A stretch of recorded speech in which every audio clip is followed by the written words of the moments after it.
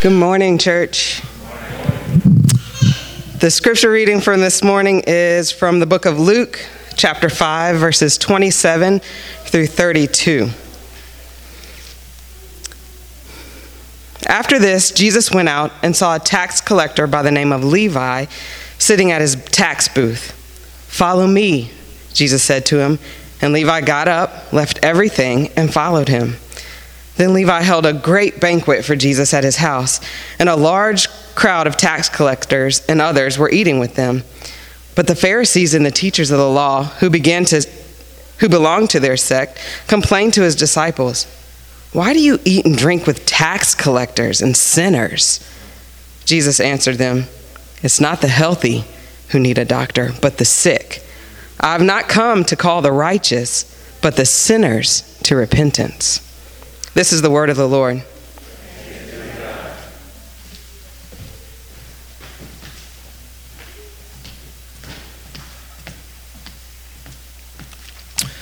Thank you, Crystal, for reading, and Brother Steve for leading us in prayer. Let's all bow our heads in prayer one more time. Let's pray. God, we are helpless before your word, except for your help, because this isn't just about comprehending words on a page. This is about a soul being transformed by the very words of God. So we need your help, and our great encouragement is that you promise to illuminate, shine light on these words and shine light in our hearts, especially in those dark places which we do bring before you and confess. So Jesus, even as we hear the cooing and chattering little ones in our midst, a blessing, a gift, I pray that you would help make us like them, like children, a tangible reminder that we should come to you needy and dependent, not wise in ourselves, not knowing all the answers. We go to you, and especially to the one who is the answer, even Jesus, whom we long to see, and in whose name we pray. Amen. Well, today marks the kickoff of our fall ministry season, with many people traveling throughout the summertime, and now with school restarting for our children and work rebooting for our adults, and a joy to be back together after, for many of us, being apart over the last couple of months. It's a good time, therefore, for us to revisit questions like, who are we as a church? What's Grace Meridian Hill all about? Or in other words, what's the mission of our church? And of course, for those of you that might be newcomers to our community, this question is one that might be helpful to you. Tell me more about this church. Tell me more about what I'm getting myself into, you might be thinking.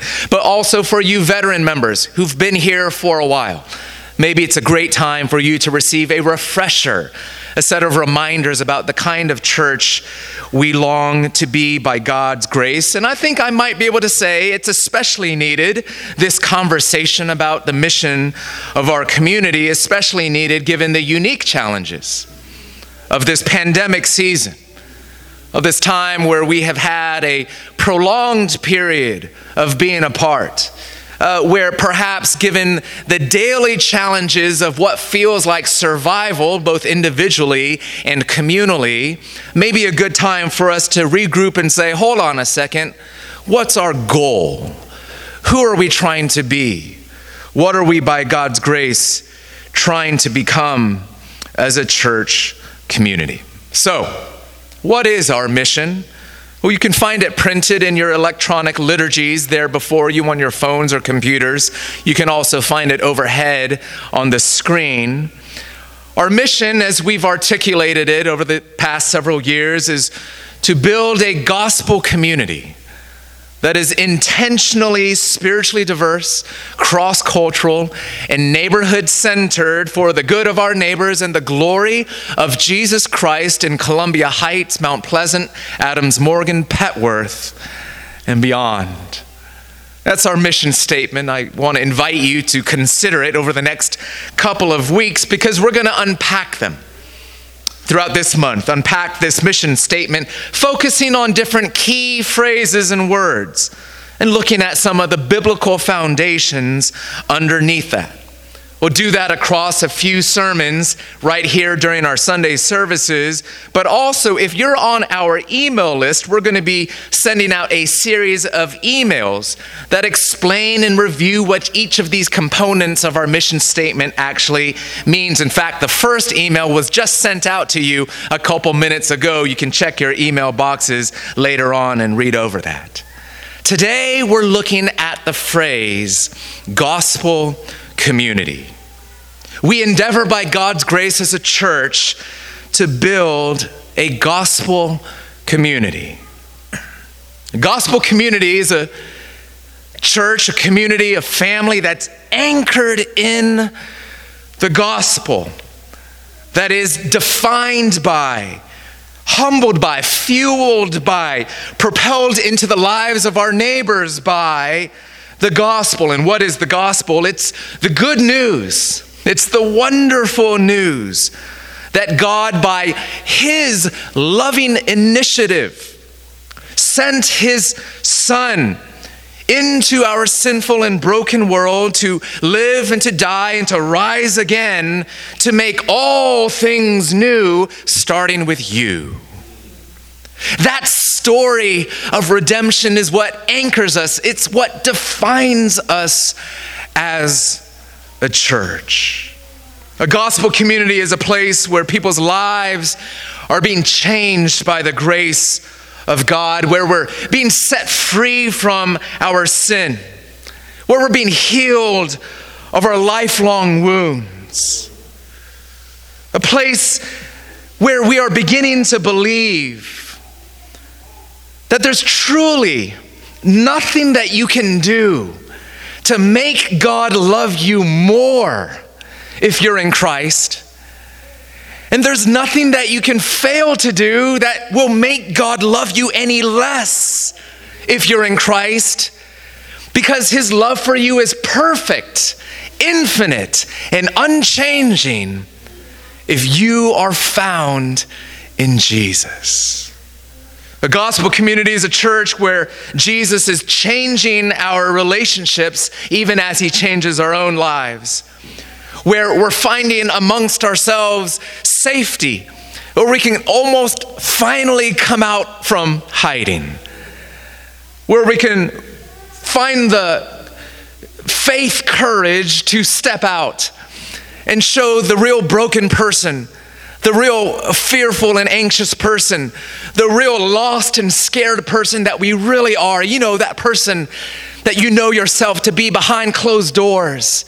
That person that you set aside and almost never disclose.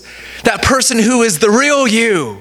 That person who longs to be loved as the real you, not the false self that we trot out day after day before one another. Dear friends, the gospel gives us the freedom and the courage finally to be ourselves, to be honest about our flaws, to be honest about our need for the love of God and one another.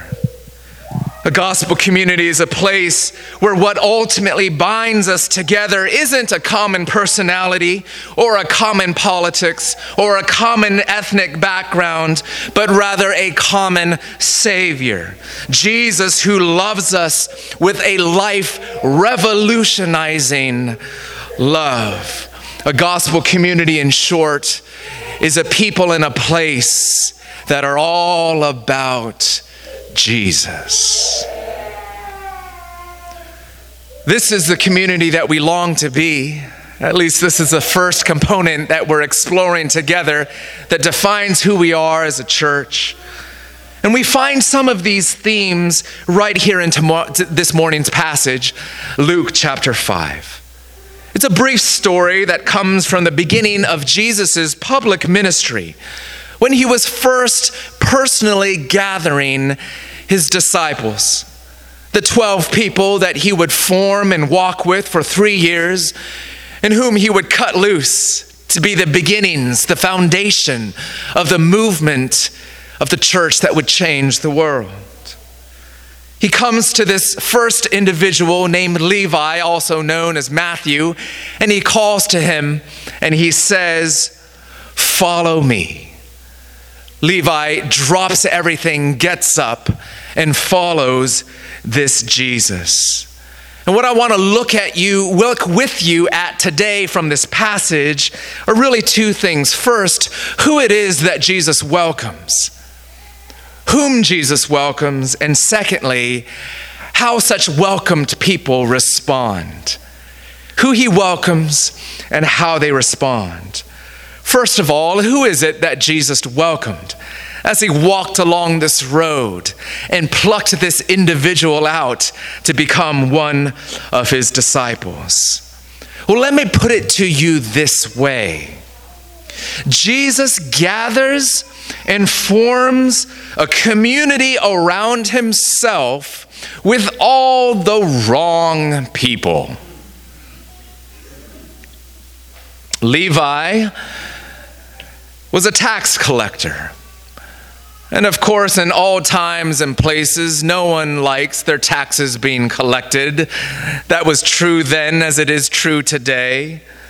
But more than that, tax collectors were famously synonymous in the culture as being greedy and immoral individuals, indeed of being thieves. They were, by Roman custom, allowed to sort of line their own pockets, charging the people not only what the state required of them, but a little bit of a surplus with a little discretion that they might be able to profit from this taxation scheme. Everybody knew about it, but nobody could really do anything about it. After all, these tax collectors would pull off this extortion scheme with not a little bit of violence and even threats. They were therefore among the most loathed people in Jewish and Roman society.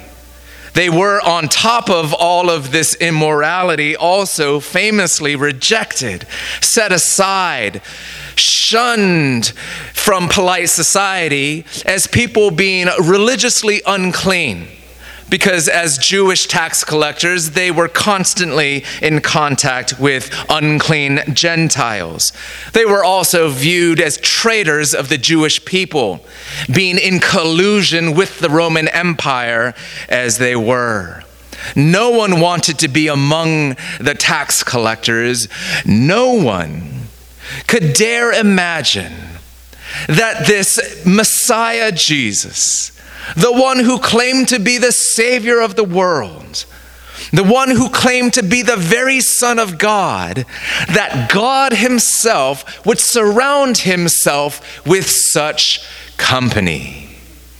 And yet this is the gracious Savior that we have. Not only that he would find it a delight to be in the company of such as tax collectors, but that he would be delighted to find himself in the company of such as you and me. Sinners.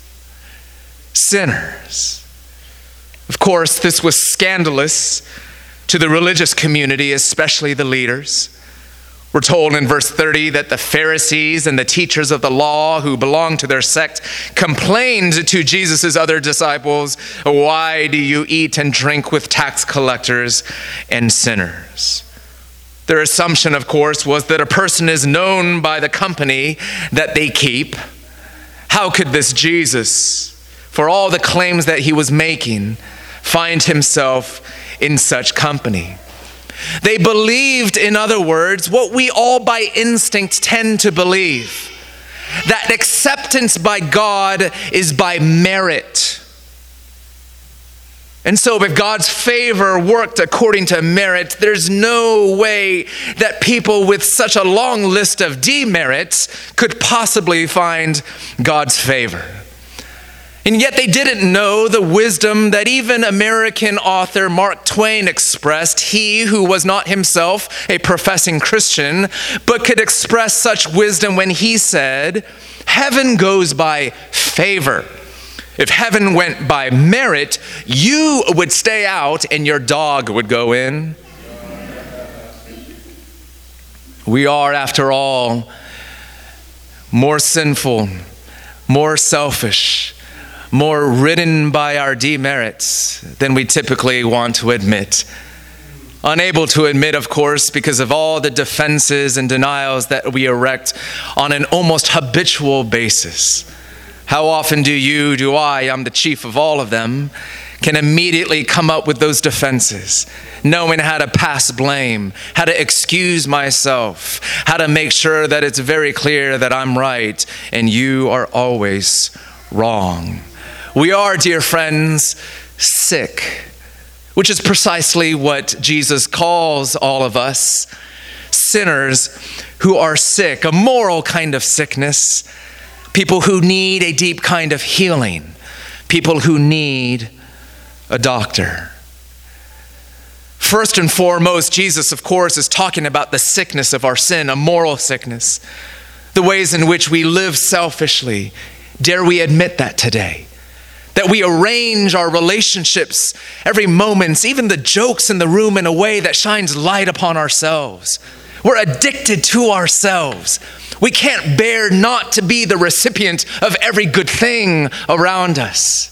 And we struggle to give, to lower ourselves, to put others first. It's what the Bible calls sin. Even if you don't consider yourself an especially religious person, can you be a little honest this morning before God, in the company of fellow sinners, that yes, we have an instinct of selfishness. It's simply what the Bible calls sin. It's a sin sickness, but of course there are other kinds of sicknesses for which we need healing and help. Physical sickness, we need healing. Emotional sickness, a sexual kind of sickness which characterizes all of us, by the way. Financial sickness, all kinds of brokenness and need. I want you to know today, because of God's word and testimony, that you can have confidence that Jesus is never surprised by your weakness, by your sickness. And so should we be also, unsurprised to discover ourselves to be sinners. Maybe this one is a little harder, that by God's grace, we should learn to be not so surprised that other people are sinners too. It makes us more gracious, more forgiving, more kind. To know that, hey, if we all had x-rays put up on our hearts and you saw what was in my heart, you saw what was in my mind, the words that I want to say that I hold back from saying and think I get full credit when I barely get half credit for not saying them, to be able to say with humility, I am the chief of sinners, and yet you're a sinner too. Walk with me to the great physician. Do you see, this is what Jesus calls himself when he says, it is not the healthy who need a doctor, but the sick. I have come to call the righteous, I have not come to call the righteous, but sinners to repentance. In other words, Jesus was saying, you self-righteous moralists, you are sick too who need a doctor. You simply don't know it because you don't know how sick you really are.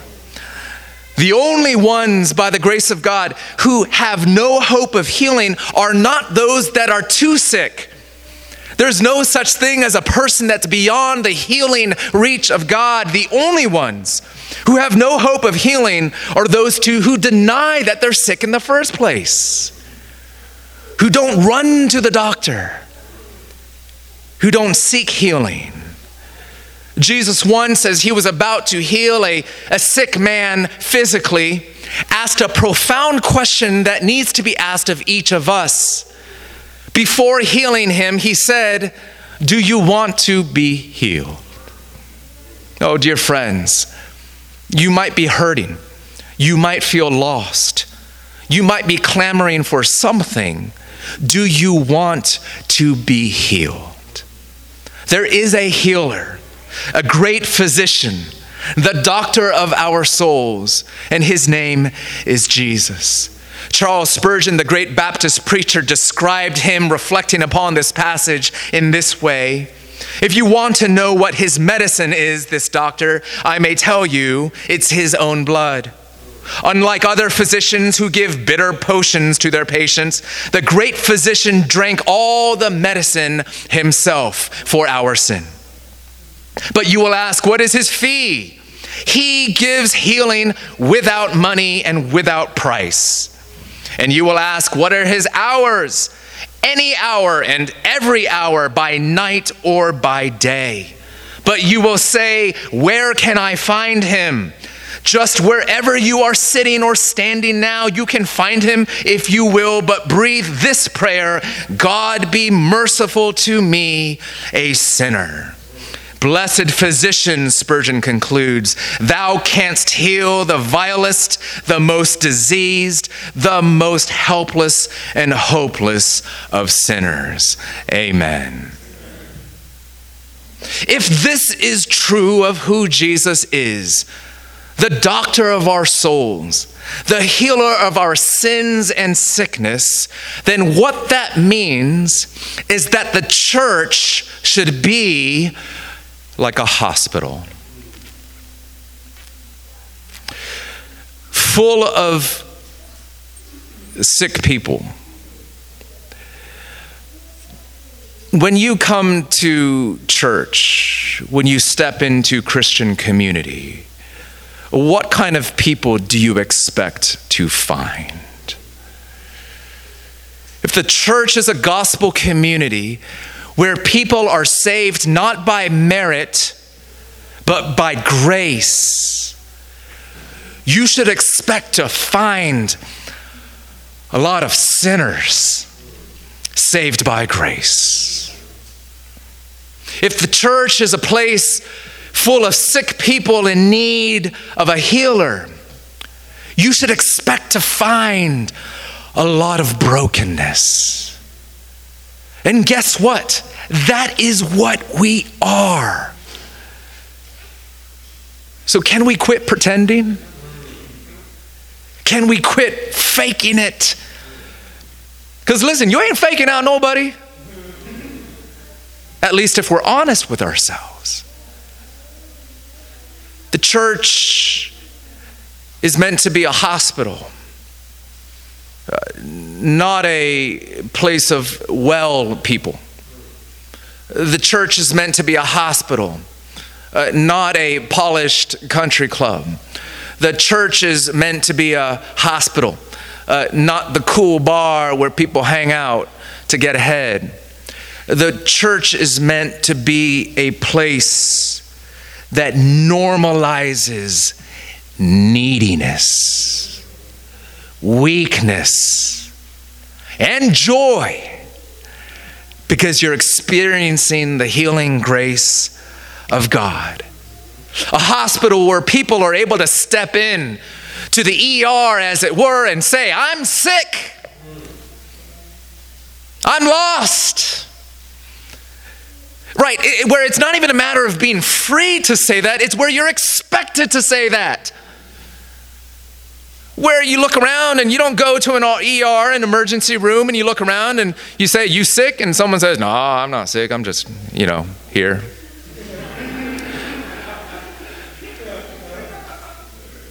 Can the church be a place that normalizes people that confess joyfully, I don't got everything figured out. I'm not put together. I don't have all the answers. But we know the one who does. And we know the one who is. Namely Jesus. A place where we can confess collectively and individually, again and again and again, I'm a mess, but I'm loved by God. I'm a mess, but I am loved by God. I'm a mess, but I'm loved by God, a sinner saved by grace, a sick person being healed by the great physician. Can we be people that can confess our weakness in such a way where we can say readily, joyfully, willingly, I don't have the power or the resources to save myself. I cannot change my broken heart. I cannot heal myself. I am weak. Can you confess that today in the presence of the grace of God? I am weary. Some of you are so tired today. And tired not only because of the circumstances and trials of life outside of you, but also because of the trials within you. Because for some of you, you've been living your life almost like one of those old Wile E. Coyote and Roadrunner cartoons, right? Where you're obsessively pursuing some kind of goal or dream, be it a relationship or a career, or maybe it's a certain body type, where you're going after that thing again and again and again, no matter how many times your head gets crushed by a big rock, as it were.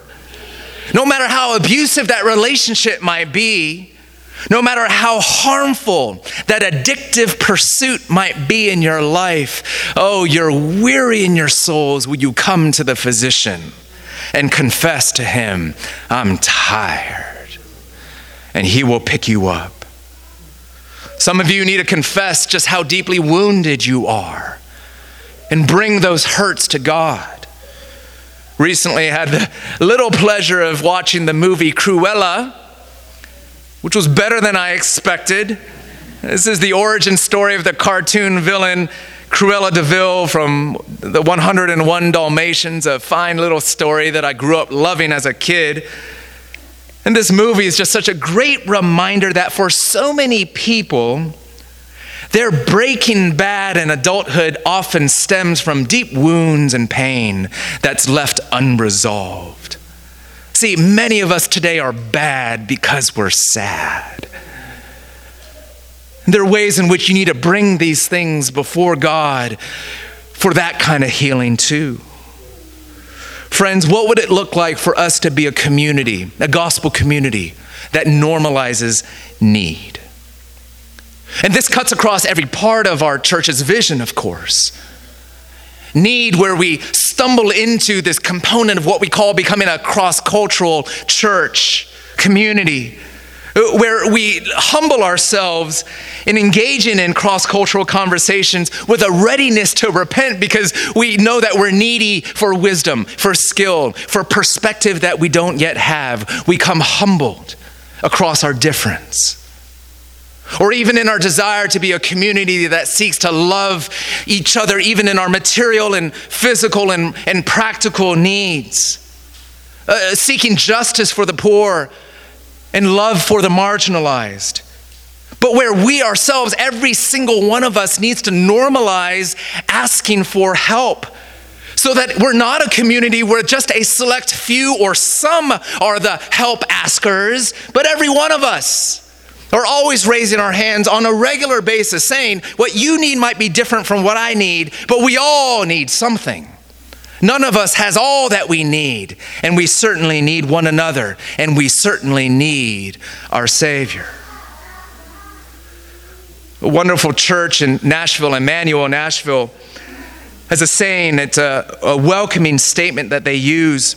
They adapted it from 10th Presbyterian Church in Philadelphia. And it expresses so much, I think, of the kind of culture that we want to foster here as a gospel community. And it sums up so much of what's already been said. This is what it sounds like. To all who are weary and need rest, to all who mourn and long for comfort, to all who feel worthless and wonder if God cares, to all who fail and desire strength, to all who sin and need a Savior, this church opens wide her doors with a welcome from Jesus Christ. the ally of his enemies, the defender of the guilty, the justifier of the inexcusable, the friend of sinners, we welcome you. And what does it look like then to receive that welcome? Very briefly, how does Levi and fellow sinners respond to such a welcome from this physician? Well, we're told he got up and he left everything. You see, the only response to this kind of grace and love from God is to give your whole life to him, to allow him to be the new center of your life, the new source of security, the new place of belonging for you, the new core identity that redefines who you are because you've been loved in a way that transforms your life. That's what happened to Levi. That's what happens to us. Levi not only left everything, he also followed Jesus. You see, when we talk about being sick people in need of healing, and we talk about being a gospel community, we don't simply mean being a safe place where we can just talk honestly about our wounds. We're talking about doing that in the course of following Jesus. We're pursuing him. Jesus is our main thing. Jesus is our everything. Thirdly, Jesus says, I have not come to call the righteous but sinners. And he doesn't stop there. He actually completes the thought, I call sinners to repentance. You see, Jesus is not just accommodating our sinfulness and our brokenness. He does not condone our sin. He gives us grace in order to change us and to set us free. As we like to say here in our church, here's good news. God accepts you just as you are. And here's good news too. God loves you so much, he won't leave you just as you are. He wants to change you and set you free, make you the real you, remade in the image of God in Christ. And so he calls us to repentance, to turn from our ways, to become new people, even a new community. And fourthly and lastly, how do they respond? Levi throws a party. He calls together other people similarly surprised by the grace of God. And he says, come on, I've met someone like one you would never believe, who loves me. Take a risk, my friend. He might even love you. And this was the great problem. A room full of sinners eating together with Jesus, having a party. Friends, people who discover the grace of God have scandalous parties. Well, scandalous, you know what I mean. Not that kind of scandalous party. Scandalous because of the grace of God. People that are stunned to tears that they could be loved so. That they could find within the community company, fellowship, even family among fellow broken sinners. To say, could it really be true that you could accept me like this? Could it really be true that you could know this part of my story and not run away? Could it really be true? This grace, this love, this God. You see, people that discover the grace of God don't just go on their way doing their religious duties. People that discover the grace of God throw up their hands and say, thank you. Lift up their hands in praise and throw parties. A gospel community is marked by joy. And so we pray again and again, not just for the mechanics of the gospel to infiltrate our lives, but for the joy of the gospel to become our strength. So, in conclusion, friends, it's an invitation. Indeed, it's a welcome. Come to the doctor. I'm sick. You're sick. The whole range of needs that we have, our sins, our selfishness, our brokenness. Come to the doctor. Come to Jesus. Find within him the forgiveness of sins. In his cross and his resurrection, find within him freedom and life, even eternal life. And discover this Jesus in community. Oh, we long to be this kind of church. We limp along as we fail and try again to be this kind of gospel welcoming place. But will you help us build this too, and to become this, that too, by the grace of God? Let's pray together. Jesus, thank you for your welcome. And help us to welcome one another like you have welcomed us. We glory in your grace, and we want to throw a party in our hearts and even in our midst because of the wonder of your amazing love. We pray this in Jesus' name. Amen. Amen.